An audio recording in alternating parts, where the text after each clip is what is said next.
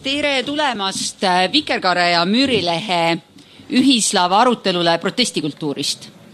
Me oleme siia kokku kutsunud inimesed, kes on võtnud Eesti ühiskonnas hiljuti või mõnda aega tagasi sõna teemadel, mis ei ole kannatanud nende jaoks vaiki olla. Ja osaliselt kindlasti seda arutelu toidab ka see, et Vikerkaare kevadnumber oli just nimelt protestikultuurist. Laval on Mihkel Kaevats, kelle käest ma küsisin, kuidas me teda peaks tutvustama ja me leppisime kokku, et ta on kirglik jalgrattur, luuletaja, tõlkija, esseist ning aktivist, kes on tuntud muuhulgas ka selle poolest, et ta on saanud väärteo selle eest, et ta viskas Olga Sõtnikut banaaniga. Mis asja? Olga Sõtnikut viskasid banaaniga, millest on kahtlemata, kui me jõuame sinnagi, on mul mõned küsimused nagu näiteks, et miks sa just selle keskerakondlase valisid ja kui mõjus see protest oli? No tore, jah, saame sellest rääkida. Muidu see on küll, ei ole tõsi, sellepärast, et ma ei ole selle eest väärtegu saanud ja tegelikult ei pannud ka mina seda banaani talle suhu, mina tahtsin temaga lihtsalt nagu, ütleme siis niimoodi väidelda. Aga kuivõrd see video on siiamaani üleval netis, siis võite vaadata nagu seda, kui otsite süülisust. Ma siinkohal palun protokollida, et tegemata jäetud kohatu märkuse teemal mina ei pannud seda talle suhu. Helen Talalaev on võrdõiguslane ja aktivist, kes on olnud Eesti LGBT ühingu üks eestvedajaid selle ühingu loomisest saati, kes oli kooseluseaduse, selle sama õnnetu kooseluseaduse, mille osas, miks me sellest jälle räägime. Üks eestvedajaid ja kindlasti ka üks nähtavamaid nägusid.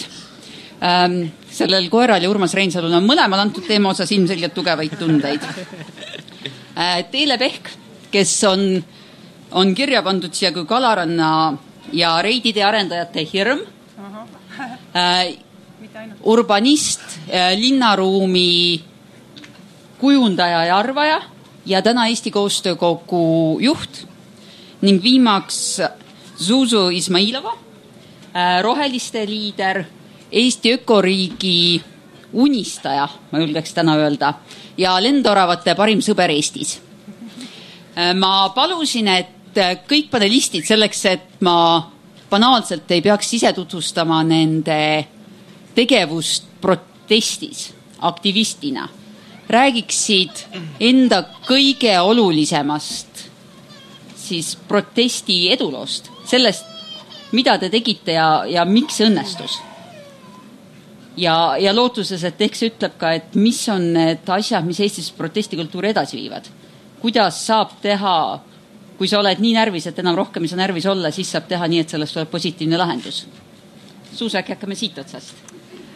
No jah, et mina alustasin üsna hiljuti, et kui nüüd välja arvata koolipõlves, kooli ajal õpetajatega sellised vastuolud, aga mis mind nagu siia on praegu toonud, on see sama lendorav, kellest ma siis mõned aastad tagasi kuulsin jälle, et lendoraval läheb jätkuvalt halvasti ja et koguni nii halvasti, et teda on vaid paarsada tükki heal juhul alles Eestis ja et varsti võib tekkida selline olukord, kus seda üldse enam ei ole. Ja kui ma lendoravast esimest korda kuulsin ligi 10 aastat tagasi ja teadsin juba siis, et temaga on kehvad lood, siis nüüd see paari aasta tagune siis selline karm reaalsus selle kohta pani mind lihtsalt tegutsema. Aga mis on see, mis viib meid lähemale sellele, et lendoravat on rohkem või ta on paremini kaitstud? Miks me peaks meid huvitama?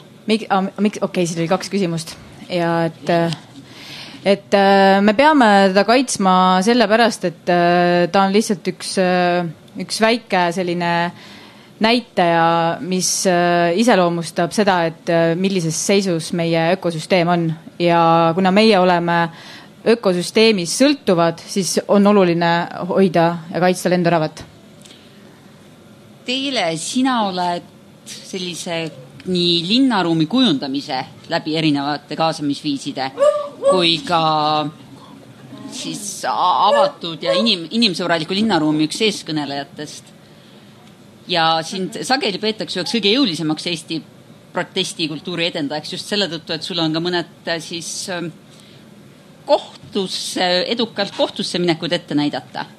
Kas see on see jõud, millega saab peatada minnes ikkagi läbi selle üli nagu institutsionaalse mudeli, mitte tehes kõva häält, vaid näidates jõudu, ka juriidiliselt? No minu jaoks protestimine on tegelikult, töötab see üldse ajaraisk, energiaraisk ka, aga see tuleneb sellest kontekstist, kui mingid otsused või mingid asjad, kokkulepped on tehtud, viisakad läbirääkimised, koosoleku laua ümber kogunemised enam ei tööta, ei mõju. 1000 allkirjad ka enam ei mõju, et kui kutsuda üles mingeid alternatiive läbi mõtlema või üldse natukene teistmoodi põhimõttelisemad arutelusid pidama. Eeskätt ma räägin siis Tallinna linna kontekstis, aga väga tihti ka oma töö kaudu ma saan üldistada neid asju riigi tasandile, aga ütleme, et Tallinna kontekstis on pilt palju mustem. Et kohtu kaudu, kas see on see kui muud ei jää üle, siis tuleb minna, et ma teen natuke reklaami ka, et õhtul kella 10-12 toimub ebaõnnestumiste sessioon seal põhilaval, ERR-i laval, et seal ma räägin ühest kohtuasjast minu isiku vastu, et see on ka selline aktivismi pahupool, et pead olema valmis selleks, et on palju kriitikuid, on inimesi, kellele sa üldse ei meeldi, sellel konkreetsel juhul üks kinnisvaraarendaja, surprise, ja niimoodi need asjad lähevad, aga selle kaudu kõik mina ise arenen, selle kaudu need teemad, mida ma ajan, hea avalik ruum, elukeskkond, heaolu, tervise, õnnelikkuse mõjutajana ja tegelikult minu jaoks avalik ruum ka kui ühiskonna tervise nagu lakmuspaber, et kas ma ei tea, liikumispuudega inimesed saavad siin ringi liikuda või mitte, et näitab sellist ühiskondlikku tervist, et kui neid teemasid ma olen ajanud ja viimased ma ei teagi, 7-8 aastat. Vaikselt on tunda, et midagi paraneb või selline üldine teadlikkus elukeskkonna mõjust, erinevatest võimalustest, viisidest, kuidas seda mõjutada, et igalühel on tegelikult nii arvamuse avaldamise õigus kui ka siis tegutsemise õigus seal. Aga miks ma ütlen, et see protestimine on aja raiskamine, sest meil väikses Eestis on vähe inimesi, vähe raha, me ei ole väga rikkad. Me kõik tunneme üksteist, meil on kõik eeldused ja võimalused olemas, et kogu see süsteem hoopis teistpidi pöörata. Aga võib-olla sellest ma siis räägin natuke hiljem. Helen, tegelikult see, mida teile ütlesin, on ju see, et paljuski on protestile, avalikule, kas massilisele või siis ka läbi õigussüsteemi protestile minek viimane meeleheitlik samm. Siis kui ilusti küsides ja koostööle minnes ja argumenteerides sa ei saa seda tulemust, millesse sa nii väga usud. Kooseluseadus vist ongi näide sellest täielikust meeleheitest tänaseks. Mida meil on sellest õppida, kas on midagi, mida sa tagasi vaadates teeksid teistmoodi täna?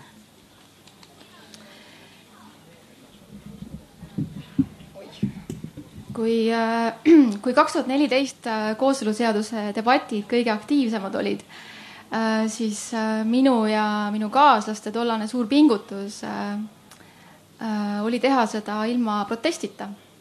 Ja me omast arust tegimegi, aga ükskõik mida me tegime, see väljapoole näis ikkagi protest, sest kui sa räägid marginaliseeritud grupi eest, siis isegi kui sa teed seda rahumeelselt, läbi lugude ja kogemuste, siis tervele hulgale inimestele näib see karjumisena ja protestina.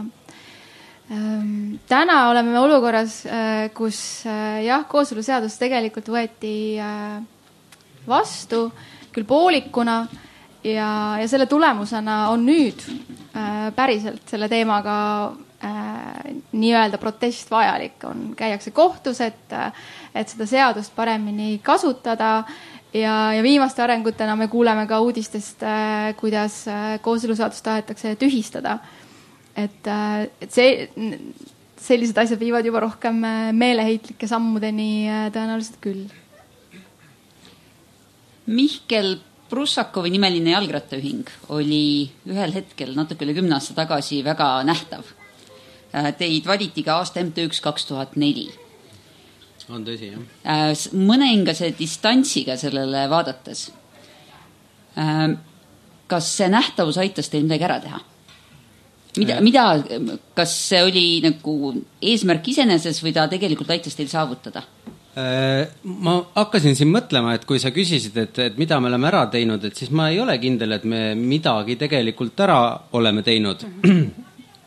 Et see nähtavus ei olnud eesmärk omaette, aga kuidagi oli niimoodi, et kohe nagu the camera loved us, et ei olnud midagi teha, et ilmselt oli ka see, et no lihtsalt ei olnud nagu mingisugust sellel hetkel väga palju nagu mingisuguseid teisi selliseid tegelasi, et siis me saimegi nagu võib-olla isegi teenimatult palju tähelepanu. Noh, mis puudutab sellesse, et mille eest me võitlesime ja mille eest ma siiamaani võitlen, kuigi natukene teistmoodi, võib-olla natukene rohkem eraviisiliselt, et nagu oleks mingisugused edasiminekuid, ehk siis inimesed sõidavad rohkem rattaga, see, millest meie toona unistasime, see nagu oleks juba nagu ka toimunud, on ju. Et ühiskond ise on edasi arenenud, ma ei ole kindel tõesti, kas meie seal midagi nagu panustasime või mitte. Aga samal ajal on näha, et kuidagi nagu sellised kahtlaselt nagu vanad ja tumedad jõud on ikkagi, noh, selles mõttes reidide kaasus on ikkagi nagu täiesti pekkis, nagu, et räägid nagu autoriteeti on ja nii edasi, aga no lihtsalt inimesed ei võta kuulda. Et tahaks loota, et edaspidi, no ütleme, et ma ei fetišeeriks eraldi nagu protesteerimist või ka mingisugust nii-öelda mingisugust ajakirjanduslevi, aga ma tahaks loota, et nii-öelda see idu, et me oleme kodanikud, meil on nagu omad arvamused ja kui midagi nagu väga pekkis on, et siis me lähme ja ütleme seda, et kuidagi võib-olla me oleme kuidagi selles loos sees ja oleme kaasa aidanud inimestele võib-olla julgemalt. Kuule, Mihkel, Tallinn otsib praegu endale rattaentusiasti, värbab linnavalitsuse sisse, et selles mõttes 10 aastat hiljem.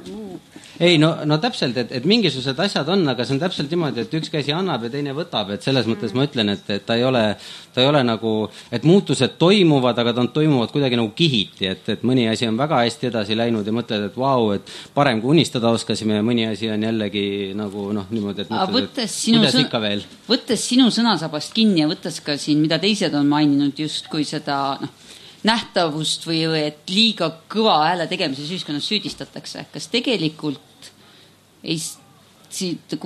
kurjemini me ütleks seda, et kuulge, te ei ole ühtegi eesmärki saavutanud, te olete saanud, on ju, kes avalikku sõimu, kes kohtuotsuseid, kes isiklikke ähvardusi.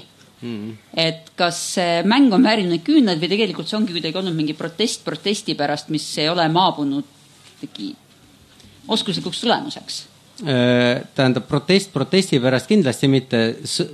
Sõnum on siiski, vähemalt mis puudutab Prussakovi ja hiljem ka Uue Maailma Seltsi, kus ma ka aktiivne olin, et sõnum oli selge, aga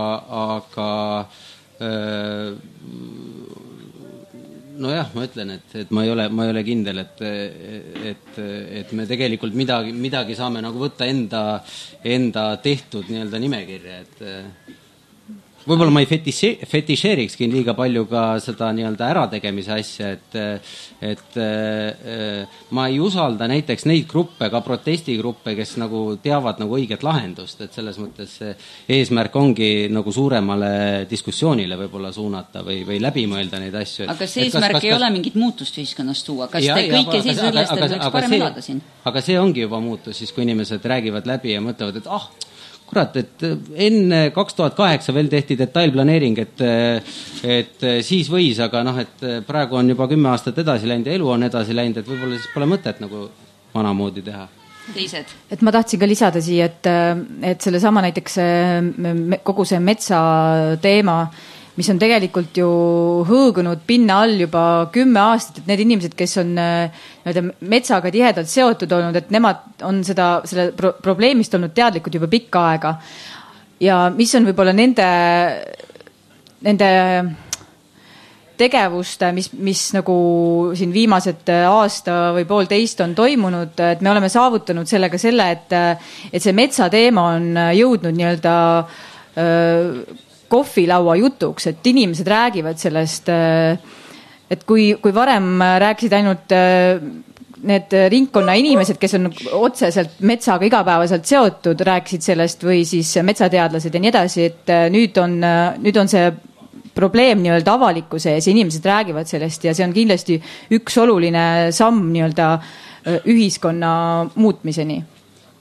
Et kui kooseluseaduse puhul oli üheks eesmärgiks kindlasti see, et tagada samasoolistele paaridele võrdne staatus ja olukord Eesti ühiskonnas, siis selle kõrval ei olnud vähem oluline see, et hoiakud ühiskonnas muutuksid.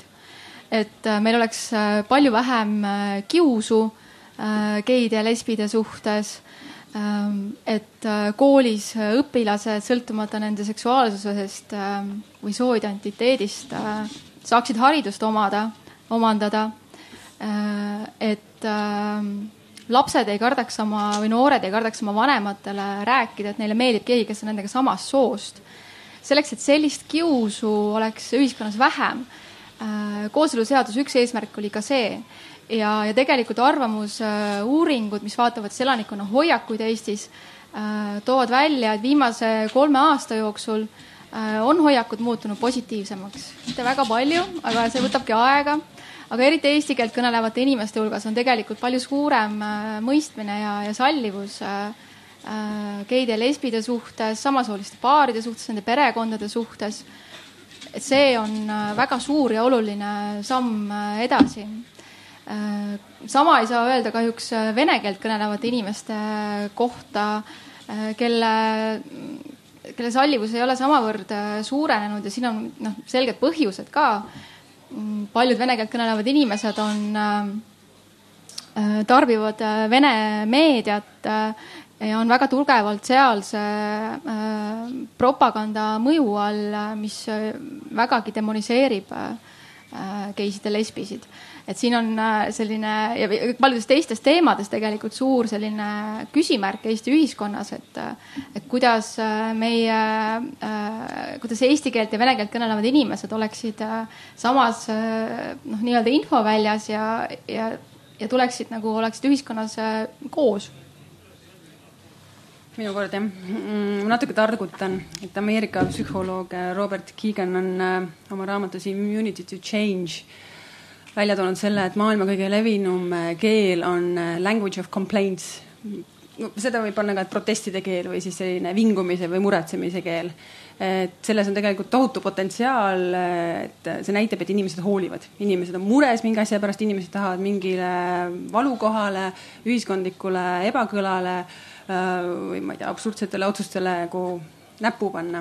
Et kui see keel panna nüüd tegelikult hoolivuse keelde ümber, siis me ühiskonnana kas ma ei tea, oma linnakorralduses või oma riigikorralduses või mingi valdkonna korralduses, vahet pole, kasutaksime seda vara, eeskätt siis inimvara, palju paremini ära.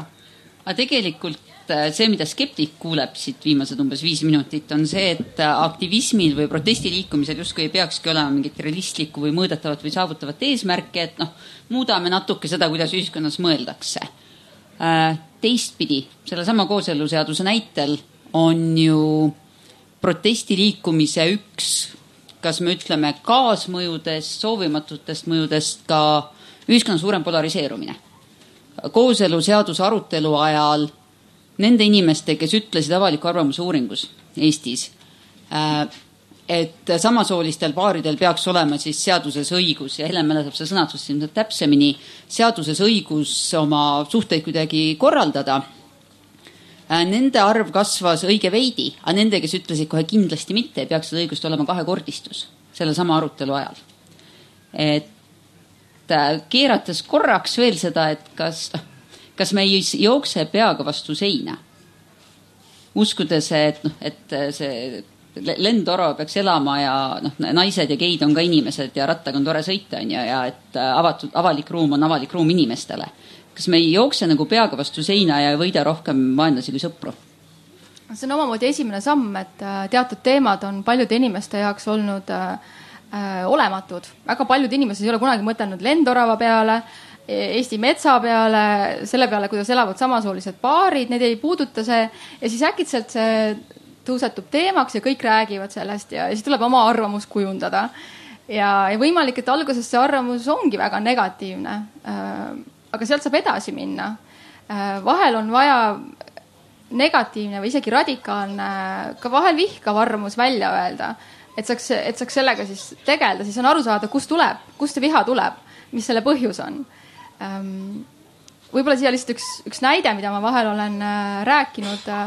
Ma olen üsna palju noortegruppides rääkinud seksuaalsest identiteedist ja ükskord sattus mulle 10. klassi poiste grupp, umbes 13 poissi olid, kes kõik istusid täiesti suletud kehakeelega, vihaste nägudega ja minu ülesanne oli nad kuidagi rääkima panna. Võite ise arvata, et see ei olnud väga lihtne ja ma isegi ei mäleta, kuidas see lõpuks mul õnnestus.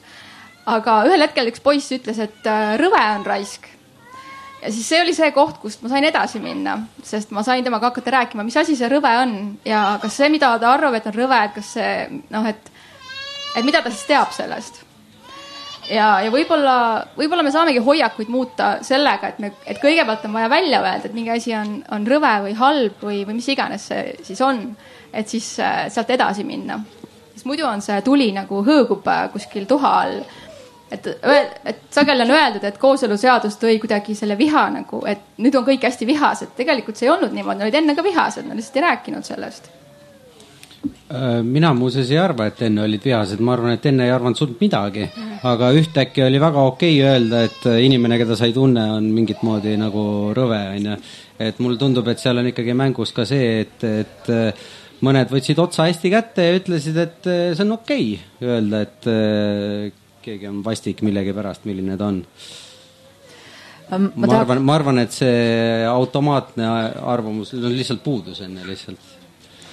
Et mulle tundub üsna tihti, et kui ollakse väga vihased oma väljaütlemistes või kellegi suhtes on see arvamus väga selline negatiivne, siis minu arust on üsna tihti see, et need põhjused ei ole tegelikult nagu seal, et need põhjused, miks need inimesed on vihased või sallimatud, et need juured on hoopis kuskil mujal.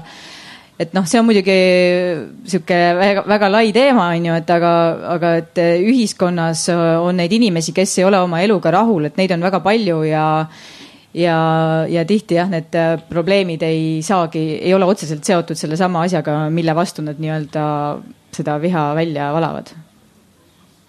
Ma saan ainult nõustuda. No ja siinkohal oleme sunnitud parafraseerima Mihkel Kunnust, kes ütles kestvate ovatsioonide peale tagumises reas, kes ütles umbes, et kui areng oleks lihtne, siis me kurat oleks kõik valmis arenenud. Ja umbes ühiskonnaga on see sama asi, et kui muutus, see, millest Helen alustas, kui muutus oleks lihtne või siis need väärtused ühiskonnast oleks kergesti, mis ütlevad, et inimene on inimene, siis see oleks kätte tulnud. Ja see ei tule ise. See on see, mida me oleme Eestis õppinud. Ja üks osa sellest on paratamatult see, et hakkab kõige kõvemat häält tegema see, kellel on mingis mõttes kõige valusam. Et kui varbapäeval astutakse, siis see, kelle varvas on all, üldiselt see teeb häält, ma olen aru saanud igapäevaelus. Selle jaoks on vaja aru saada, et sul on varvas kuskil all, selles mõttes, et mulle tundub, et päris palju inimesi võiks tegelikult häält tõsta oma elujärje parandamise nimel, aga võib-olla pole aru saanud sellest, et tuleks nõuda, tuleks tahta, tuleks osata teda sõnastada, võib-olla ka jõuda selleni välja, et mida me siis tahame. Et selles mõttes mulle tundub, et siin on hoopis kasutamata võimalusi. Neid inimesi, kes on teinud kõva häält kõigi nende mõnekümne koodipagulase osas, on päris palju. Mis teemad Eestis just sellise avaliku protesti või avaliku arutelu mõttes tegelikult kleebivad? Mis on need teemad, mis Eesti ühiskonna jaoks on olulised ja kuidas üks inimene, kes tahab liikuda sellise vabama ühiskonna poole, need ära tunneb? kui ma tohin, ma ütlen niisuguse mõtte, et minu meelest nagu üks niisugune läbiv asi on see, et tunduvad nagu mingis mõttes nagu kurioosumid või noh, mingid nagu veidrad asjad, veidrad arvamused, näiteks nagu, ma ei tea, olla mingisuguse suure tee vastu, mille poolt nii-öelda mingisugune osa, mingisugune siis, ma ei oska öelda, kas on vaikiv enamus, pigem nagu vaikim vähemus, aga tugev niisugune avalik arvamus või noh, see niisugune õige arvamus on ja, et mille poolt ta siis on ja siis avaldatakse nagu meelt nagu selle vastu, on ju. Et mulle tundub, et see on nagu mingisugune niisugune asi, mis nagu tõmbab vähemalt ajakirjandust käima, et kurioosumid ja noh, siis loomulikult niisugused lood, mis ongi, noh, ühiskond on lihtsalt jõudnud sinnamaani välja, et tuleks nagu läbi rääkida need asjad ja tuleb välja, et ei ole nagu väga võimalik rääkida, et see on ka huvitav punkt, et ei saagi rääkida. Definitsiooni poolest ju lihtsalt siin järgmisi provotseerides, definitsiooni poolest, kui sa ütled, et kurioosum on põhjus protestiks, aga samas protestiga me tahame muuta ühiskonda, et siis kurioosum on alati definitsiooni poolest juba üksik näide, mitte ühiskonna strukturaalne probleem. Ma mõtlesin just selles mõttes, et ta on kurioosum nagu selle mingisuguse avaliku diskursuse suhtes, mitte selles mõttes, et see protest ise on kurioosum. Okay. Et see on pigem nagu see hinnang, mille ta saab või võib saada. Ma tahtsin omalt poolt lisada veel seda, et võib-olla iga kord ei ole see kõige suurem probleem seal, kus see hädakisa justkui nagu kõige kõvem paistab, et pigem see sõltub nendest poliitilistest tuultest ja huvidest, mis nagu riigis ja maailmas valitsevad, et kui seesama pagulaspoliitika nüüd siia sisse tuua, siis noh, me saame aru, et meil Eestis tegelikult ju sellega probleeme ei ole, on ju, et probleem on tegelikult palju laiem, et miks need inimesed peavad üldse oma kodudest ära tulema ja nii edasi, aga nagu, et seda arutelu nagu sinna viia, et seda on väga keeruline, et pigem see toidab emotsioone läbi selle meedia, noh, nendel samadel vihastel inimestel, et kellel võib-olla need nii-öelda põhivajadused pole võib-olla kaetud kõige paremini ja siis... Aga miks sa siis tegelikult lendoravaga, kui Eestis on 62 000 vaesuses elavat last? Keegi pidi seda ära küsima ju, eks ole. 300 lendoravat. No, ma näen, et need asjad on omavahel seotud, et selleks, et meil kõigil oleks siin parem elada, selleks me peame oma keskkonda ikkagi hoidma ja et see keskkonnahoid, see on nagu palju laiem küsimus. Liisa, kas ma tohin ka vastata sellele küsimusele, miks mina tegelen mingi mere ääre avaliku ruumiga ja kui meil on ka miks lendorav ei kõlba süüa ju, eks ole, mis me teeme taga? Ei kõlba süüa. Ja. Et tegelikult see ju eeldab, nagu Mihkel ka ütles, et tänavale ei tule need, kellel ei ole võib-olla seda arsenali või oskusi või kogemusi ja nad võib-olla ei julge, ei tea, kuidas, kas see tänavale tulek on nagu õigem viis. Et tänavale tulevad need, kellel on mingi kogemuste pagas ja kes võib-olla üldistan enda pinnalt nüüd, kes tajuvad neid seoseid, et nagu põhjused, tagajärjed, mis on omavahel seotud, kui me räägime elukeskkonna teemadest, see, et rohealad on meil kesklinnas, see, et meil on merega mingi seos Tallinnas, et meil siin Paides keskväljak on kuu aega juba elust kihanud, et siin on liiklus suletud, see kõik mõjutab kuni rahvatervise kuludeni välja, SKT-ni välja, et need jadad, et mina tunnetan, et seda teadmist on jube vähe nii linnaplaneerimises kui ka võib-olla avalikus poliitika kujundamises. Et jah, silotornideks, aga võib-olla ka see tahe sealt nagu üle hüpata või näha neid seoseid ja kuidagi sellist, nagu meie president ütleb, õmbluseta ühiskond, et kõik peab olema nagu inimese keskne, niisugune inimlik, et inimese vajadustest lähtuv. Ja ka see, et just sellised puudust kannatavad ja kui need tõsised sotsiaalsed probleemid, nende küüsis olevad inimesed ei oleks nagu ebavõrdses positsioonis siis kõige teistega, et võrdsed võimalused oleks tagatud ja ligipääs nendele võimalustele täpselt samamoodi. See on USA iseseisvusdeklaratsioonist tsitaat.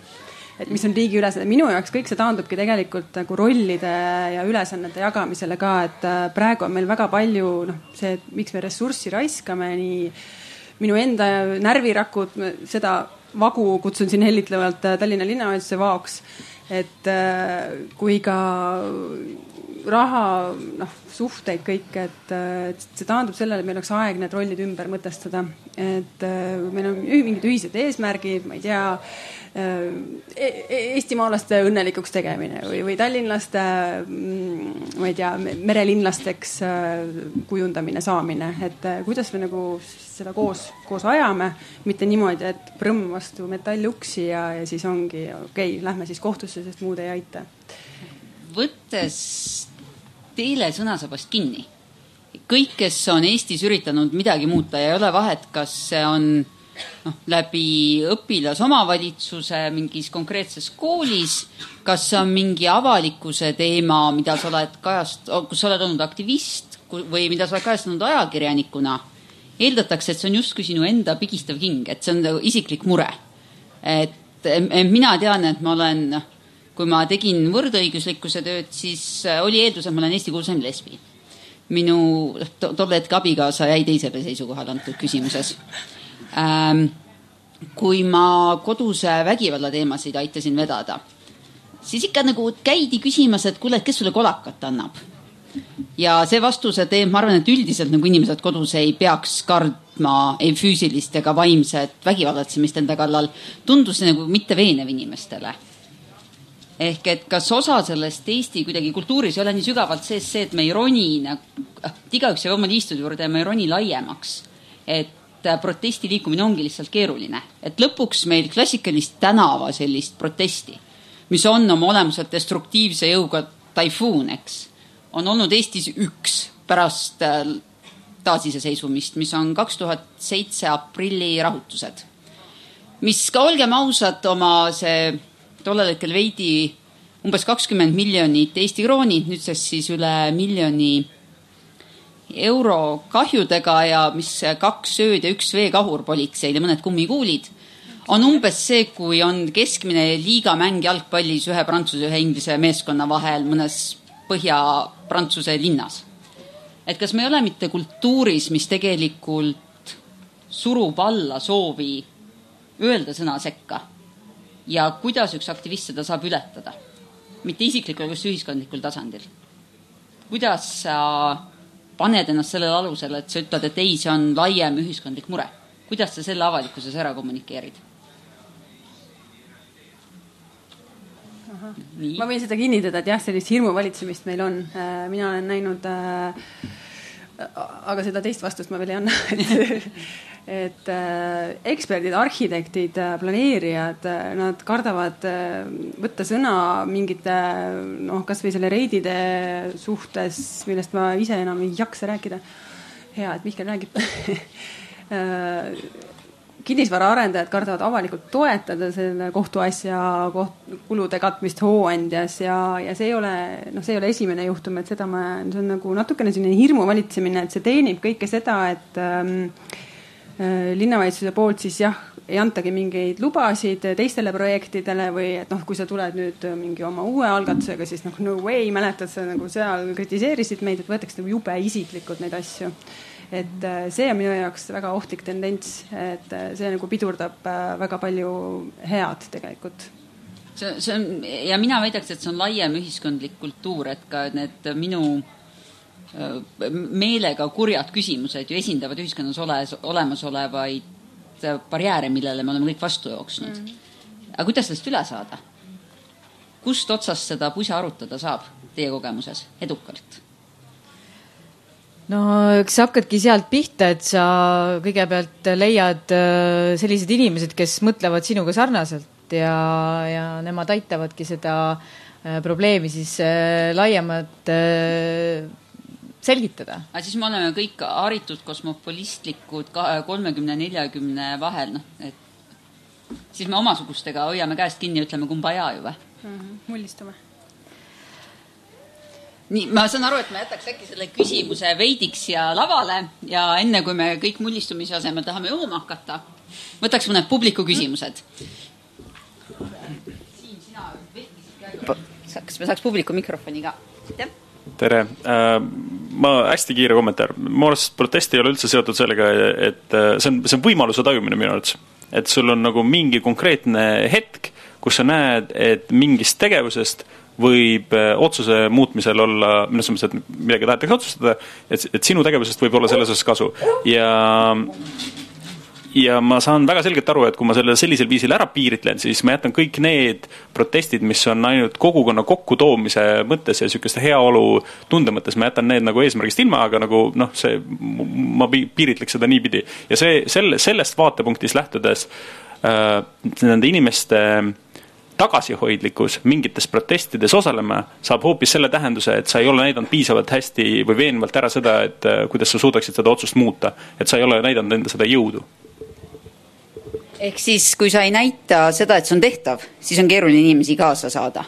Ma arvan, et see on väga väärtuslik, et jätkata selle veidi depressiivse küsimusega hetke pärast. Kas on veel publikust vahehüüdeid, soovilugusid, küsimusi?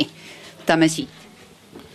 Mina küsiks seda, et kui selle paneeli pealkiri oli õppetunnid ja näpunäited, siis Mihkel alustas siin sellises tagasihoidlikus toonis, et midagi ei ole saavutatud ja põhimõtteliselt kogu see jutt tüürib nagu sinna, et midagi ei olegi nagu võimalik saavutada, kõik on kehvasti, aga samas näiteks Helen, et kooseluseadus võeti vastu, et kui tulla selle pealkirja juurde tagasi, siis ikkagi mis need õppetunnid ja näpunäited on, et kuidas saavutada midagi, mida nagu võiks teha, et asi toimiks? Oi, mulle meeldib publik, kes ütleb, ärge olge depressioonis. Meil on lootust. Nii, ma võtan siit veel 2, siis tuleme lavale tagasi. Et tegelikult eelne kõnelejaga täpselt sama asi, et Teelet kuulsime siia sõites Kuku raadios ja tema proovis ka nagu hakata rääkima sellest, et kuidas võiks protest olla jätkusuutlik. Ehk mismoodi saaks nagu sellist protesti energiat siis viia sellisele tasapinnale, et ka reaalne muutus toimuks. Et ma tahakski teada, et mis oleks nagu igaühe ettepanekutis. Ka publik tahaks teada seda, kuidas me saavutame seda, mida tahame kinni jäime. Siin oli kuskil üks käsi veel.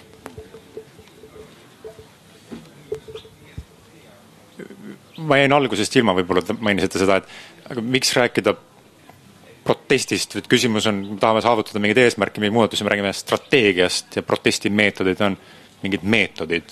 Võib-olla me valdame neid ja võib-olla me valdame neid halvasti. Ma ütleks, et Eestis meil on pigem halvasti ja halvasti on ka see, et me shame'ime neid, kes isegi üritavad natukenegi protestida. Alates 2007 aasta siis shame'iti, et riigiröötjad, kõik, kes tahavad kuskil tänaval hakata midagi tegema pronksiga. Ja nüüd minu arust kolmandas sektoris on hästi tugev see, et et keegi julgeb natukene kurjemalt midagi öelda, ära tee, äkki vihastavad, äkki lasegi enam koosoleku ruumi sisse, et me saaks istuda nõupidamistel, kus mitte midagi ei juhtu ega kokku ei lepita. Oi, kus sõudu. No miks? Et minu arust meil on mingi hirm sees kasutada asju või meetodeid, mis töötavad. See, millest said alguses ilmaga, kuhu me jõuame paratamatult selle küsimusega tagasi, ongi ju asjaolu, et protest on mingis mõttes normaalse läbirääkimise demokraatliku protsessi läbikukkumine. Ta on see, kui enam ilusti küsides ei saa. Kui dialoogi ei ole ja sa pead jõudma mingite jõulisemate vahenditeni. Samamoodi nagu streik on siis, kui palgaläbirääkimised ei ole õnnestunud näiteks. Kui see kollektiivsete läbirääkimiste protsess on läbi kukkunud, siis streik juhtub alles siis. Siit on tulnud publikust tulid ju tegelikult sellised ennekõike sõbralikud soovitused, et hakake jooksma ja küll me jookseme kaasa, aga öelge, mis aitab jooksmisel. Mõned asjad, mida te tõite oma kogemusest enne välja, on kindlasti number 1 näita seda ühiskondlikku mõju. Näitagi seda, et tegemist ei ole kellegi mingi kapriisse sooviga, vaid mida tähendab linnaruumi muutus inimestele. Ka see, kui nad ei saa jalgrattaga sõita, mida see tähendab reaalselt iga jalgratta asemel autoteele tekkimine. Räägi neist peredest, sest väga palju lihtsam on vihata geiside lesbised kui sellised kui konkreetset inimest, kes tahaks, et ta lastel oleks turvaline kasvukeskkond, mille üks osa on see, et teda kasvatavad täiskasvanud on mingi normaalsel viisil saanud oma suhte reguleerida. See on kindlasti üks asi. Näita, mida see tähendab. mis on veel, mis on teie kogemuses aidanud ja töötanud, et öelda, et saada oma protestile jõudu, et saata maailma muuta? Kui me räägime vähemusgruppide õigustest või nende olukorrast ühiskonnas ja selle muutmisest, siis on selge, et ükski vähemus ei saa seda teha üksinda, sest vähemusi on vähe, inimesi on vähe ja alati tuleb leida endale liitlased. Ja mis puudutab jällegi, ennekõike ma saan toetada kooseluseaduse kogemusele, siis ma arvan, et ma ei ole kunagi oma elus näinud nii palju liitlaseid, nii palju kaasamõtlejaid ja kaasaelajaid ja seda väljapool seda vähemusgruppi, mida ma ise esindasin. Ja kuidas need inimesed, kust nad tulid? Et me räägime ju sageli Eestist kui ühest väikesest sallimatust Ida-Euroopa riigist. Ometi aastal 2014 nädalaga oli Facebooki lehel aitäh, aga minu traditsiooniline perekond ja vaja kaitset oli ligi 20 000 laikijat. Riigikogu ette toodi tuhandeid lilli, mille jaoks inimesed annetasid raha ja mille käivitasid inimesed, kes otseselt kooseluseadusest ei pruukinud kasu saada. Et inimesed olid päriselt olemas, kes tahtsidki Eesti ühiskonda muuta. Mulle tundub, et üks võtmeid on seesama, tegelikult Liisa ütles ka seda, see kasu, eks ju, mida kooseluseadus ühiskonnale toob või ükskõik milline teema, millega me mingisuguse muutust toome või hoiakuid muudame. Millises ühiskonnas me siis tegelikult elada tahame, millist tulevikku me Eestile näeme. Ja loomulikult siin on väga erinevad nägemused inimestel, aga kui leida üles see kriitiline mass, kes toetab sinu nägemus, siis on võimalik koos palju ära teha. Aga eks alati on see küsimus, et kus need inimesed siis üles leida. Ja kindlasti jällegi kooseluseaduse näitel on hästi oluline ka see kuidagi õige ajahetk, et mingid asjad vahel juhtuvad täpselt õigel ajal.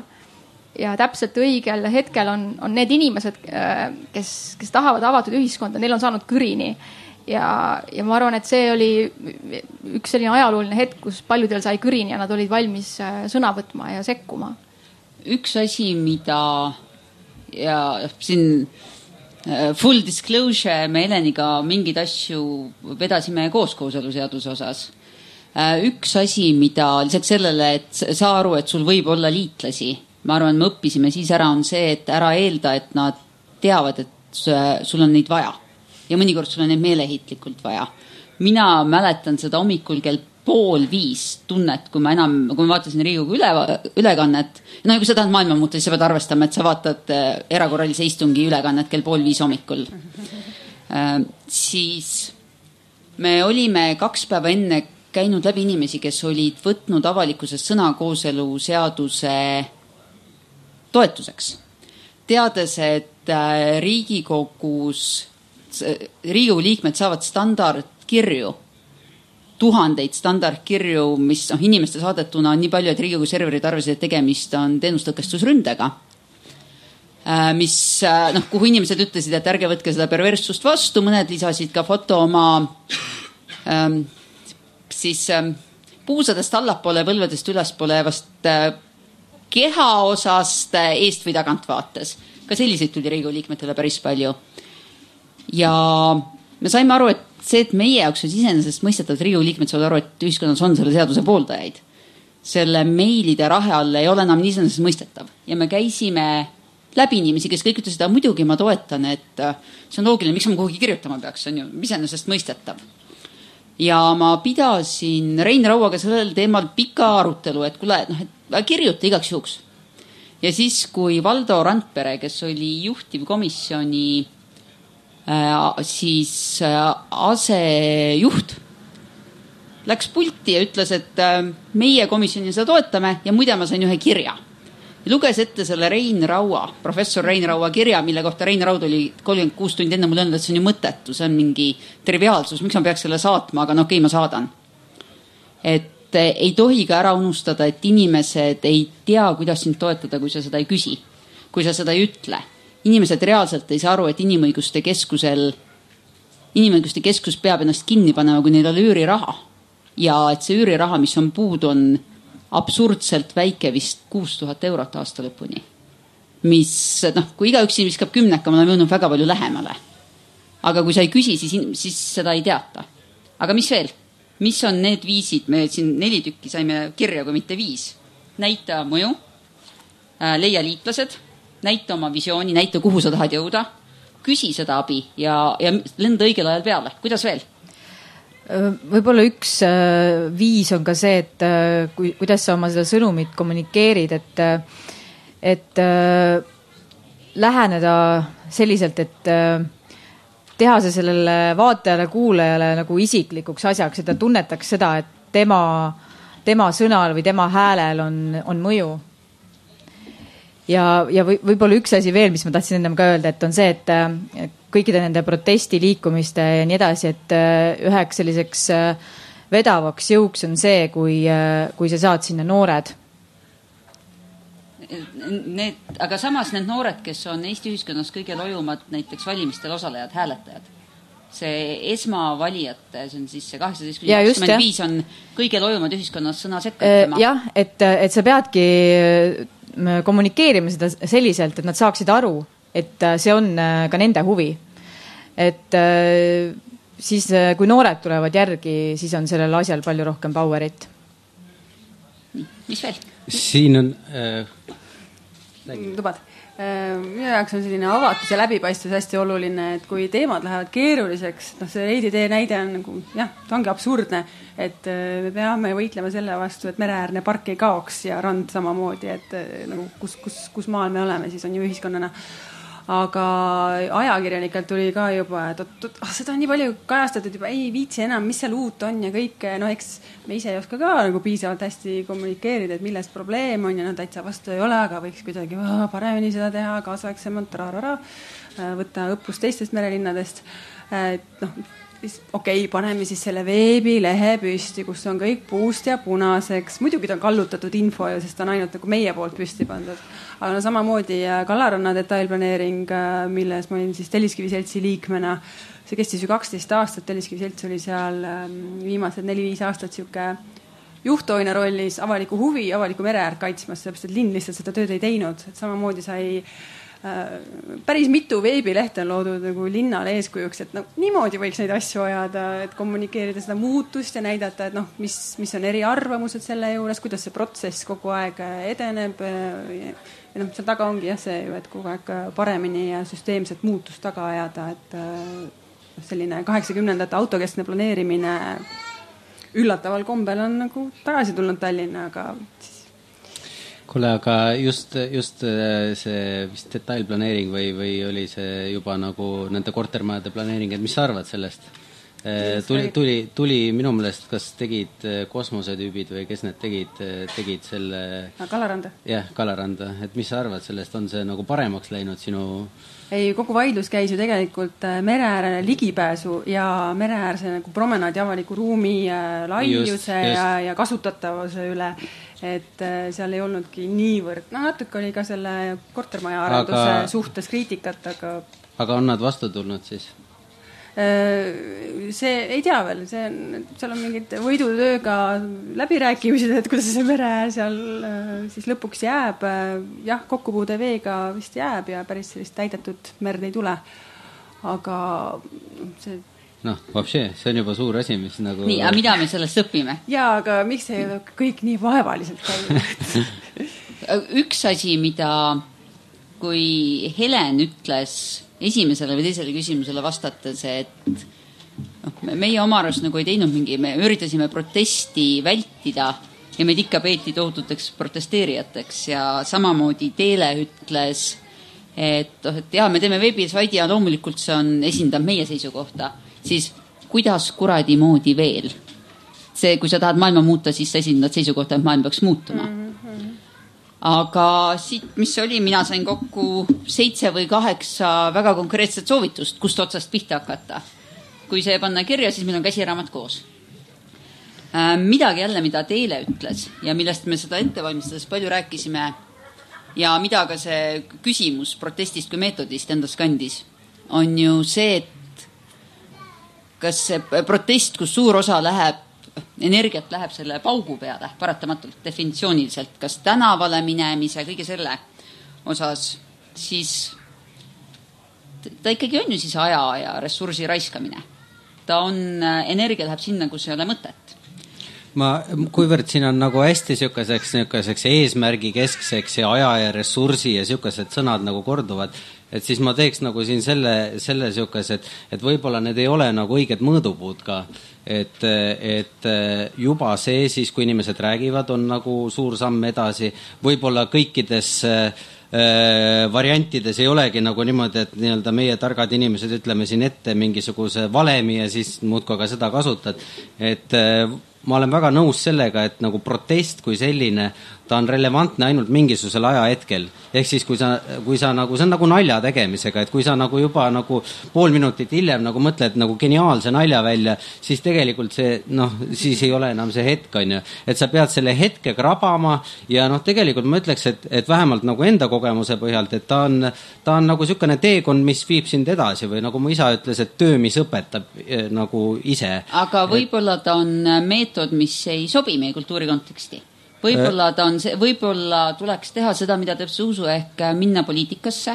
Võib-olla tuleks teha seda, mida on siin mitmed publikus olnud tuntud aktivistid teinud, ehk minnagi Riigikogus esindatud erakonna nimekirja. Võib-olla selle asemel, et arendajaid õpetada, hakati ise kinnisvaraarendajaks.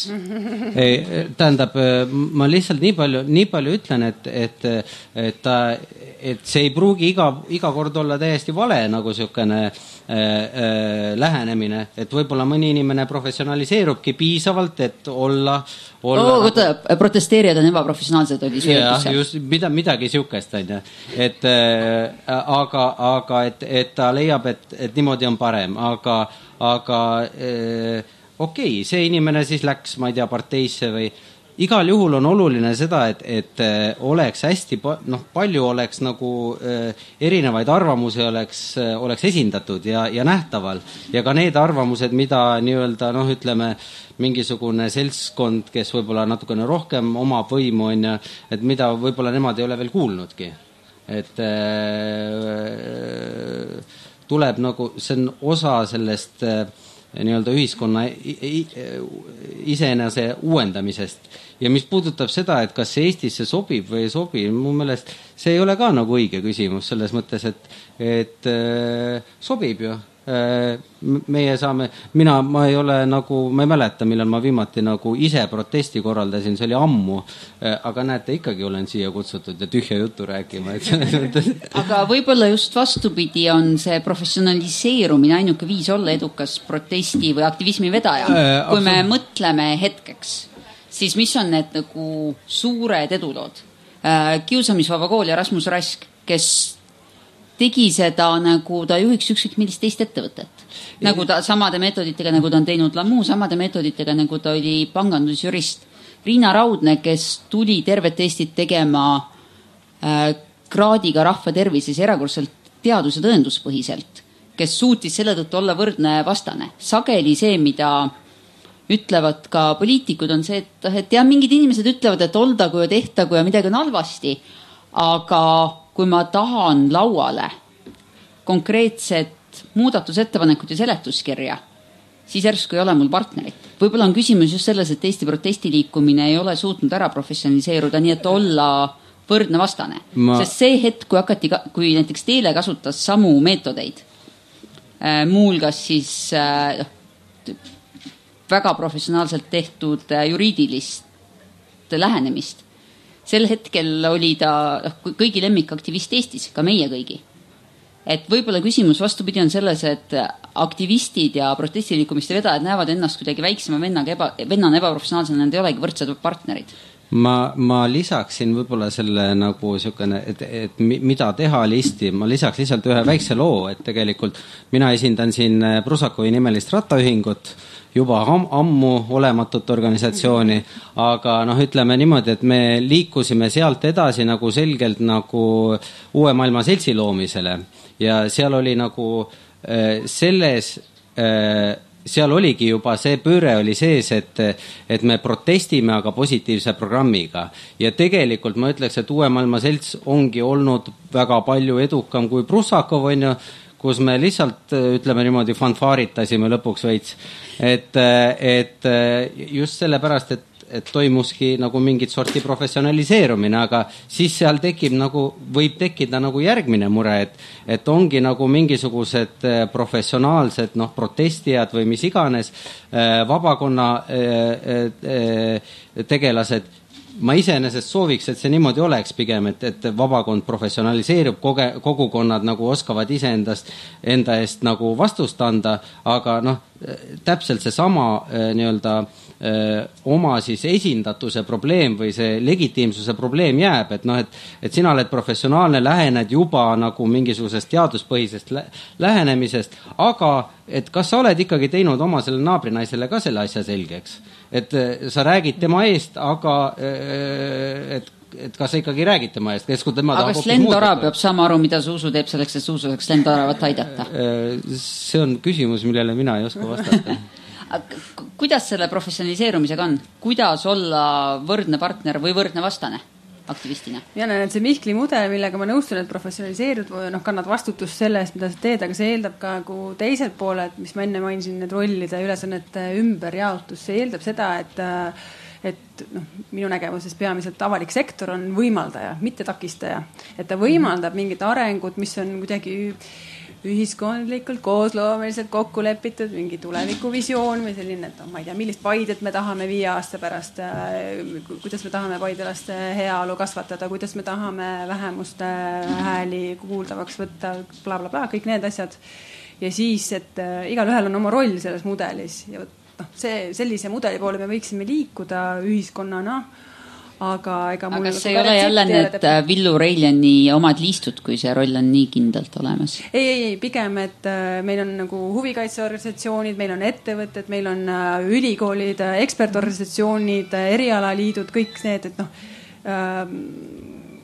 sealt võib ju ka välja murda ja paljusid organisatsioone võib-olla ei olegi enam üldse ka vaja, et paneme kokku ja teeme koos ja sama eesmärgi nimel. Et see kogu see metsaliikumine, mis on siin nüüd sündinud, et sellega on sama asi, et tegelikult need inimesed, kes sinna panustavad, on kõik erinevate erialade spetsialistid tegelikult. Ja kui koostatakse mingisuguseid dokumente, siis seda tehaksegi professionaalselt. Tihtipeale jääb puudu seda professionaalsust ja mõistmist sealt teiselt poolelt, et kellele sa seda nii-öelda ette valmistad, et need inimesed näiteks keskkonnakomisjonis, et sa tõesti valmistad ette mingisuguse seaduse muudatuse eelnõu, siis mingisuguse ettepaneku teed ja sa viid selle sinna komisjoni, aga need inimesed, kes seal komisjonis on, nad ei saa sellest aru, sest see ei ole nende eriala. Et siin on üks koht, et... Aga siis sina saadki olla see ekspertabi talle? Jah, aga mina ei ole ka metsandusekspert, ma olengi nii-öelda keskkonnaaktivist ja mina kuulan ja vaatan, mida räägivad ökoloogid ja eksperdid. Et ma olen nii-öelda see vahendaja. Seal võib olla ka nagu ühise keele või ühise selline jagatud nagu vaimse ruumi puudumise küsimus, et sa lihtsalt ei olegi ütleja, sa ei ole nagu võrdne partner, sellepärast et meie siin teeme ju seda moodi ja kõik, mis sellest mudelist väljaspool jääb arusaamatuks. Reaalsus nii Eestis kui maailmas sealjuures on see, et osaliselt ilmselt selle tõttu, et kaasamise ja selle oma kogukonna leidmise võimalusi on nii palju ka väljaspool geograafia põhist ja oma riigi põhist lähenemist, siis absoluutselt kõigi liikmesorganisatsioonide ja enamuste eestkosteorganisatsioonide liikmeskond on vähenemas. Eestis, alates Eesti puuetega inimeste kojast, lõpetades Eesti mittetulundusühingute sihtasutuste liiduga liikmete arv väheneb. Suurte selliste globaalsete liikumiste liikmete arv väheneb. Ehk mingis mõttes mina argumenteeriks, et me oleme jõudnud ühiskonda, kus sa peadki võtma selle laiema ühiskondliku rolli ja nägema, kus kelle king võiks pigistada. Et sa ei saa, su legitiimsus ei saa tulla siin otsestest partneritest või töötajatest ainult, vaid see peab tulema laiemast tajust. Aga selle peale ma teeks jälle see tugrik publikusse ringi, sest siin oli mitu kätt ja mul on hea meel, et Eesti ühiskonnale omaselt siis numbriline enamus naised ei ole esitanud siiani ühtegi küsimust, aga vähemalt laval on enamus. Ma käin enne taga.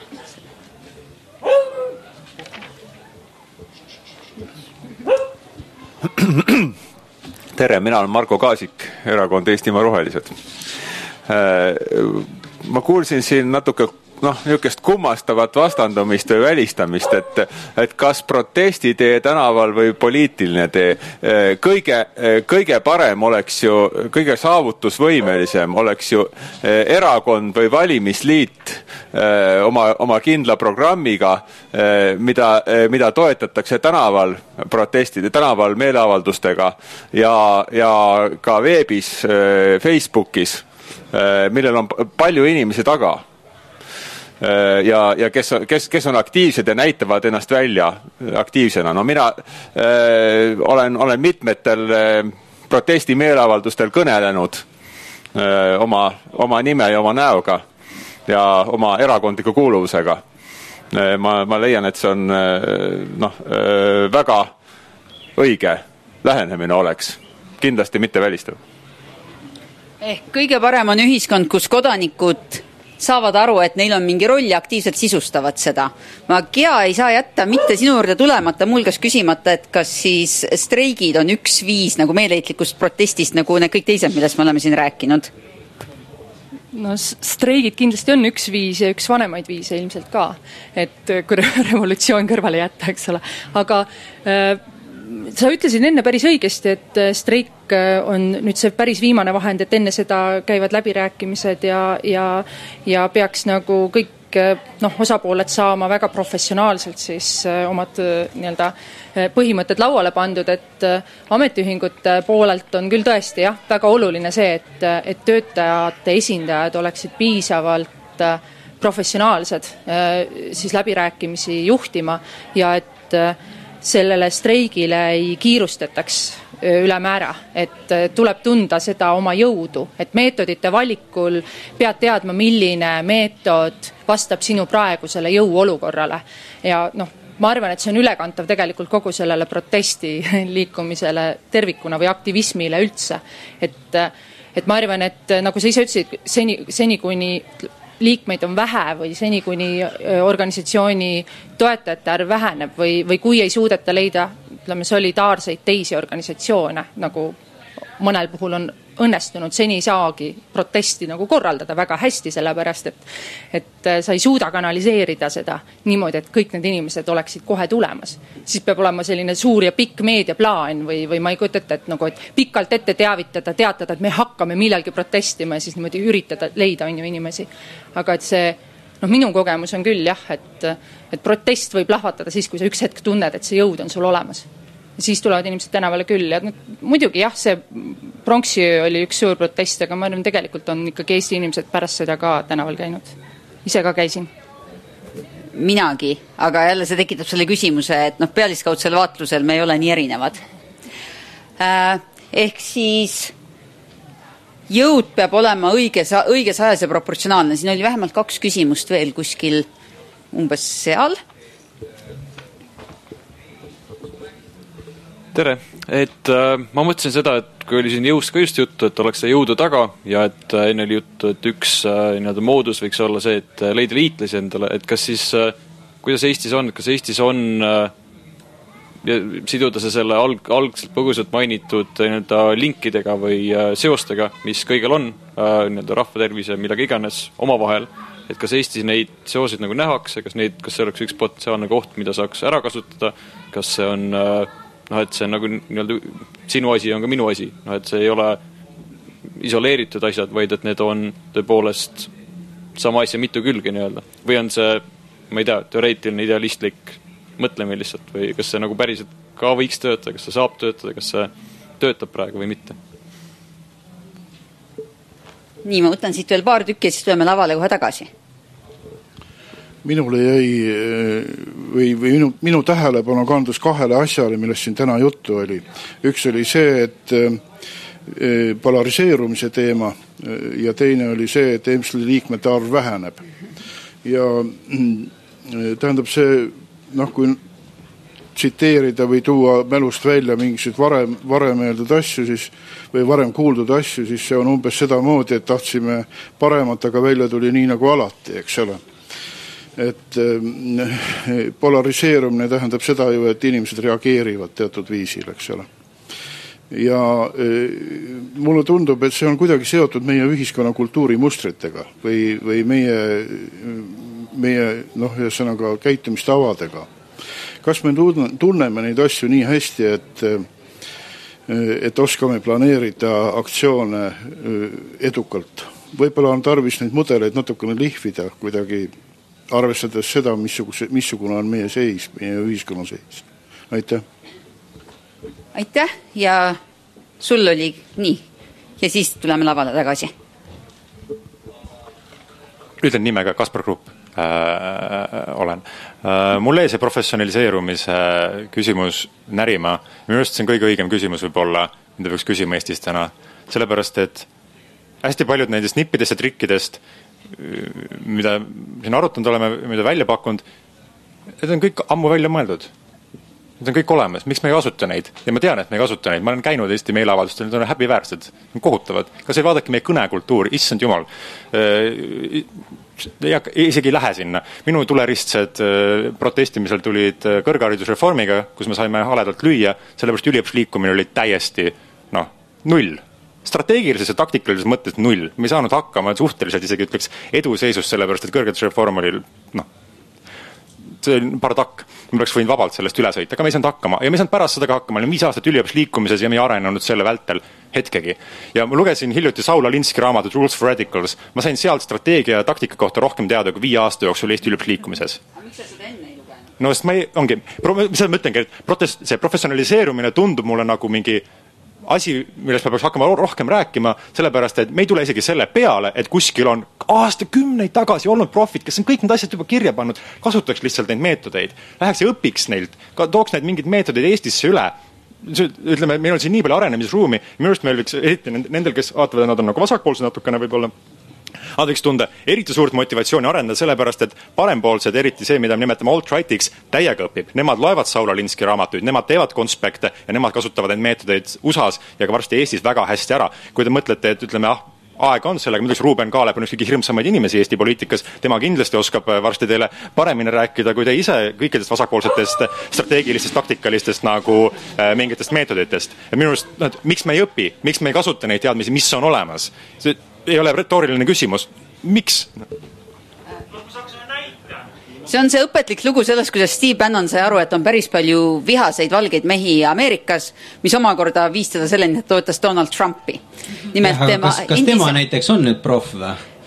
Endise pankurina tal oli selline äri, kus ta, olgem ausad, pidas Hiinas orjavabrikut, kes mängisid erinevaid arvutimänge, kus saades siis neid järgmisel taseme access koode, siis ta müüs neid. Ja siis, kui said teada paljud inimesed, kelle elu põhiliselt tegeles nende koodide müümisega, et on selline ärimudel, siis nad olid veidi vihased ja seda viha nad ka siis vokaliseerisid. Sealjuures selgus, et selle käigus sai Steve Bannon teada, et on palju vihaseid valgeid mehi, kes veedavad aega ekraani ees ja on väga vihased. Ja see on ressurss, mille ta hiljem kasutas kampaanias ära, olgem ausad. Siiski Kaspar vastates sulle, siinkohal pean tsiteerima Lennart Merit, kes ütles kõige kuulsamalt vist, et olukord on sitt, aga see on meie tuleviku sõnnik. Ja mitte päris jäädes nii pessimistlikuks. Tegelikult see küsimus ja need soovitused, mis tulid publikust, läbivalt ütlesid ju, et ühiskonnas on ressurssi olemas, aga kuidas kurat me seda ära tunneme? Me oleme ümber ja sealjuures siis soovitusega, et katsuks olla professionaalsed. See on see puder, mille ümber me oleme tantsinud, aga üks konkreetne soovitus. Üks asi, mida sa tahaksid endale aastal 2000, mis on siis umbes 2. Enne seda, kui sa said aasta MTÜ-ks, enne seda, kui sa Olga Setnikut banaaniga viskasid, öelda. Helen, see on endale aastal umbes 2000 siis või? Endale enne seda, kui sa hagesid kõiki kinnisvaraarendajaid. Mina ei ole kedagi hagenud. või nemad sind. Tallinna linna vastu. Või nemad sind. Mis on see, mida sa tahaksid, et saaksid algajale-aktivistile endas öelda? Üks väga konkreetne soovitus, millega koju minna? Ja seda, et ära karda, ära häbene, ära enda eest vabanda, seda ma juba, selle loengu ma pidasin juba. Mina tunnen, ma olen nii väsinud kogu sellest protesteerimist ja aktivismist, et isa ka kurdan, et ma ei jaksa enam, see on kõik ju vabatahtlik tegevus töö kõrvalt. Aga mis sa siis protesteerid? Et selles mõttes tõetera on seal sees, et ise ma olen selle tee valinud, aga ma tunnen ka, et mõned võitlused kuidagi peab ära pidama, et järgmisi võitlusi ei tuleks. Aga et algajale, teelele, aktivistile, urbanistile soovitusi ja need liitlased ja kaasamõtlejad ja mida ainult isikute, vaid ka organisatsioonide näolt, kes võib-olla esimesel pilgul üldse ei puutukski kokku, aga avastad, et et samasugused väärtused, et et ma ei tea, et keskkonda hoitaks ja säästlik areng oleks või mida iganes, et selline avatus, ütleme nii, ja minu jaoks ka kodanikuühiskonna teemade juures kõige kriitilisemaks on järjepidevus muutunud, et väga ühe inimese kesksed on nii vabaühendused kui ka muud liikumised või siis 2-3, et ka need meetodid, nagu Kaspar ütles, on ammu teada, et kuidas, ma ei tea, heterarhilist juhtimist ja üldse sellist kollektiivset asjaajamist, delegeerimist korraldada, on ju. Et see on hästi problemaatiline, et mõtle, kellega sa koos neid asju ajad, jaga ära graafik. Professionaliseeru. Ja just, kes on juulis puhkusel, kes augustis. See kõlab kõik nii banaalselt, ma ei tea. Kuivõrd ma sain otse küsimuse, et mis ma ise endale ütleks, siis ma ütleks, et küta edasi. See oli väga lahe kõiki neid asju teha. Me tegime seda toorelt ja mitteprofessionaalselt ja meid saatis siiski edu. Et sain tuttavaks vastuseks ühele ammusele küsimusele, et kas kõik protestijad on nagu ühesugused. Et üks asi, mida protestimine mul on andnud, on andnud nagu hästi palju erinevaid tutvusi ja just vastupidi, täiesti teistsuguseid inimesi, kui ma ise olen. Et mina nagu rõhutaks kogu selle professionaliseerumise ja kogu selle ja ressursside ja muude asjade kõrval, ma rõhutaks lihtsalt puhtalt seda inimlikku aspekti selles mõttes, et sa ei pruugigi teada neid inimesi, kellega sa satud nagu koos meelt avaldama. Kõik ei pruugi nad sulle meeldida, näiteks see tüüp, kes tegelikult selle banaani pani, ma siiamaani ei tea, kes ta on. Ja ma ei ütle, et mul oleks väga suur sümpaatia tema vastu selles mõttes, et minu meelest ühesõnaga vahet ei ole. Aga igal juhul see viib nagu inimkontaktideni ja inimkontaktid iseenesest juba loovad nagu mingisugust uut õhkkonda. See asi jääb alles, isegi kui võib-olla inimesed unustavad oma lühikese tähelepanu kõveraga nagu asjad võib-olla ära, aga need asjad jäävad alles, energia jääb alles ja sealt saab ju edasi minna selles mõttes, kas või mitte professionaalselt, et selles mõttes ma ei ole professionaliseerimise vastu, aga ma tahaks rõhutada selle teise poole nagu sellise feelingu. Aga mina ka ei ütleks, et selles on häbi, kui sa saad maailma muuta, aga raha tahaks ka. Aga miks on ebajärjepidevus? Sellepärast, et ei olegi, ja ma ei tea, kas tegelikult nagu protestimise eest peaks raha saama, aga raske on professionaliseeruda. Prof on ju see, kes raha eest asju teeb. Et võta kinni. Et kui mina poleks pärast 2015. aasta Riigikogu valimisi näinud, kuidas rohelised põrusid said vist 0,9%, siis ma poleks rohelistega liitunud ja siis suure tõenäosusega ma poleks ka seda metsateemat hakanud nii-öelda vedama. Aga mis teadmiseni ma olen praegu jõudnud on see, et kuna rohelised on üks väike killuke kogu maailma rohelistest ja on olemas selline asi nagu Federation of Young Greens, kes väga aktiivselt treenivadki inimesi just nagu aktivismi mõttes ja just kuidas tänaval käituda ja kõik see, et see on väga suur strateegia. Et kui ma siis oleksin nagu seda teadnud, et siuke asi on olemas, siis ma oleksin läinud kohe nende juurde ja öelnud, palun õpetage mind. Aga ma kavatsen selle asja läbi teha ja ma arvan, et paari aasta pärast ma olen palju tublim selles. See, et kuskil on olemas, täpselt see, mida sa ütlesid, kuskil on olemas keegi, kes seda juba teab. Helen, sageli need, kes seisavad väga lähedalt inimõiguste eest, põlevad kiiresti läbi. Seda on ju olnud ka näha LGBT liikumises. Kas sa noorele endale ütleksid ennast rohkem kaitseks ja kuidas? Ei tohi jääda üksi. Et see sama, mis täna on korduvalt kõlanud, et liitlased ja kaaslased on tegelikult üks võtmeid, kuidas vastu pidada ja mitte üksi läbi põleda, mida me oleme tegelikult Eestis erinevatel teemadel palju näinud ja karta on, et võib ka tulevikus ette tulla. Aga võib-olla teine asi, mis ma tahaks, et kõlama jääks, on ka see, mis on siin enne veel kõlanud ka, aga kui palju minule endale on olnud kasu ka samamoodi mõtlevate inimeste kogemustest teistes riikides, ka lähiriikides, et see räägi inimesega peaks minema palju kaugemale kui minu kodulinn või Eesti, see peaks minema teistesse riikidesse ka, et räägi, kuidas nemad teevad ja mida nad on teinud ja see võib edasi aidata. Eriti kui sa näed, et see, kus sina täna pusid, mujal riikides on nagu üle saadud sellest kohast, et siis see annab ka lootust, et siin saab ka, isegi kui vahel tundub, et vist ei saa. Ja just, et on oluline, et sa neid liitlasi ei leia mitte ainult Eesti seest, vaid et sa leiad neid ka teistes riikides, et siis sa ei tunne, et sa oled üksi, et sul on tegelikult see mass on taga, kes on valmis sind toetama. Ja see... Meil töö järele ühildamine on väga oluline selle juures aktivistide puhul, sest paratamatult sellest üks osa käib väljaspool tööaega ja õhtul. Ja mida mina lisaksin teile on see, et ära karda välja öelda lolli jutu kohta, et tegemist on lolli jutuga. See, sest see trollida ära vestlus sellega, et teised teemad on olulisemad või sellega, et aga Eestis on nii palju vaesus elavaid lapsi, miks te tegelete pagulaste arenguabiga.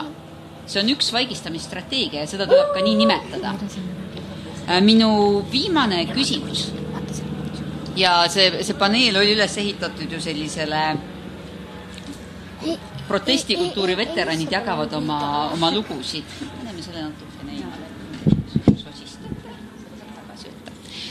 siis kuhu te näete seda kõike minemas? Mis on teie arvates Eesti järgmised need suured protestiteemad? Mis on need teemad, mis võiksid Eesti ühiskonda nii palju kõnetada, et neile tekib populaarne toetus? Või mis on nii põletavad, et neile peab tekkima populaarne toetus, sest muidu meiega on ikka päris halvasti? Kuhu me edasi läheme? Kus king võiks pigistada? No keskkonnaküsimused on nii kohalikul kui globaalsel tasandil aina teravamad ja nendest me kindlasti pääsu meil ei ole ja keskkond on tõesti see, mis puudutab igaühte meist ja nagu me näeme, siis tegelikult ju üle terve planeedi tõusevad inimesed aina rohkem oma looduse ja kõige selle eest rohkem välja ja seda vaibumist Eestis ka kindlasti ei tule, et see teema läheb aina teravamaks ja nagu ma olen ka varasemalt välja öelnud, et mida hiljem nagu see teadmine või see mõistmine laiemasse massi jõuab, seda radikaalsem see muutus ühiskonnas tuleb. Aga et ma loodan, et see ei lähe nagu liiga radikaalseks, et kuna ma usun sellesse, et Eesti on pisike riik ja me saame need olulised muutused võib-olla valutumalt siin läbi teha, kui mõnes suuremas riigis näiteks. Et siis pigem tibusammud kui vägivaldne revolutsioon. jah, mina kindlasti pooldan seda. Mina võin võtta sotsiaalse sidususe ministri rolli ja siis öeldud sotsiaalsed teemad on hästi olulised, mida nad ongi ka keskkonnateemade kõrval, aga mina hea meelega näeks, et on ju Eesti on HIV arvult Euroopas üks esirinnas, et miks ei ole mingit demonstratsiooni selle kohta siis, et sellele teemale nagu rohkem tähelepanu tõmmata ja hakata nagu tegelema kuidagi terviklikult. Aga tegelikult ma väga loodaks ja ise töötan ka selle nimel, et erinevad teemad, valupunktid, probleemid kuidagi seostataks rohkem ära, et täpselt see keskkonnateema, ülemaailmne kliima soojenemine, see kandub väga otseselt näiteks linnaplaneerimisse, et see, kuidas me mingeid sadeveesüsteeme ehitame, miks me üldse ei kasuta rohelahendusi rohkem, kuni selleni välja, et varsti meil mingid mereäärsed promenaadid on kõik lõhutud suurte tormidega. Ja keskkonnateemad on hästi tihedalt seotud ka nende sotsiaalsete probleemidega. Täpselt, et kõik, et see seoste tekitamine või nägemine, need seosed on olemas, lihtsalt see nägemine paraneks, ütleme nii. Ja mulle tundub, et ka digiajastu võimalused saavad siin kaasa aidata ja need on nagu alakasutatud praegu.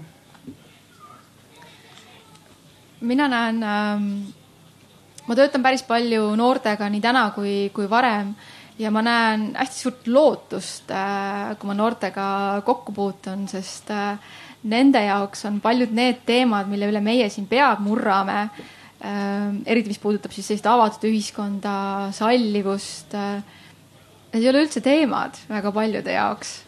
Ja ma usun, et kui see noor põlvkond kasvabki suuremaks, siis nemad saavadki ka ühiskonna tervikuna sellega paremaks muuta.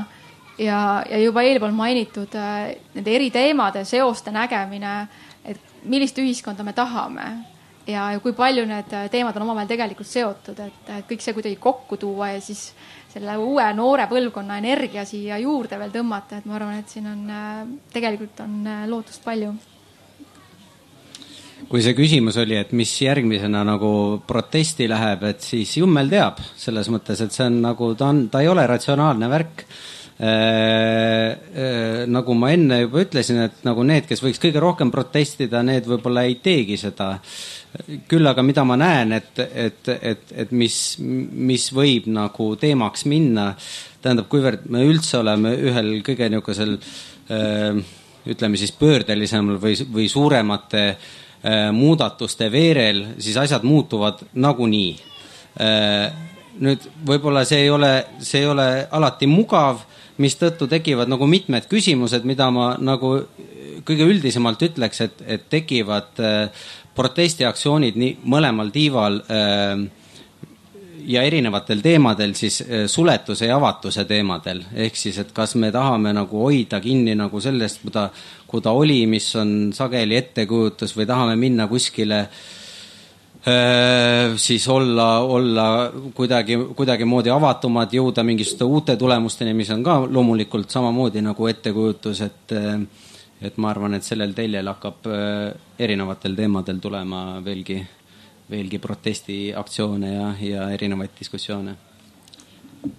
Aitäh ja tundub, et see aruteluala siin ja täna on olnud sellise ühiskondliku muutuse mudel, kus alustati akadeemilisemalt tööülikooliga ja siis Müürilehe ja Vikerkaare abil ja vahendusel läbi postkapitalismi jõuti protestini, mille käigus ma sellele sildi ära lõhkusin ja varastasin kõigepealt sealt tekist siis ära lõhkusin.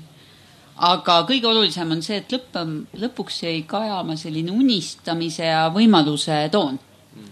Ja selle eest ma tänan väga paneliste ja soovin kõigile jätkuvalt ilusat õhtut.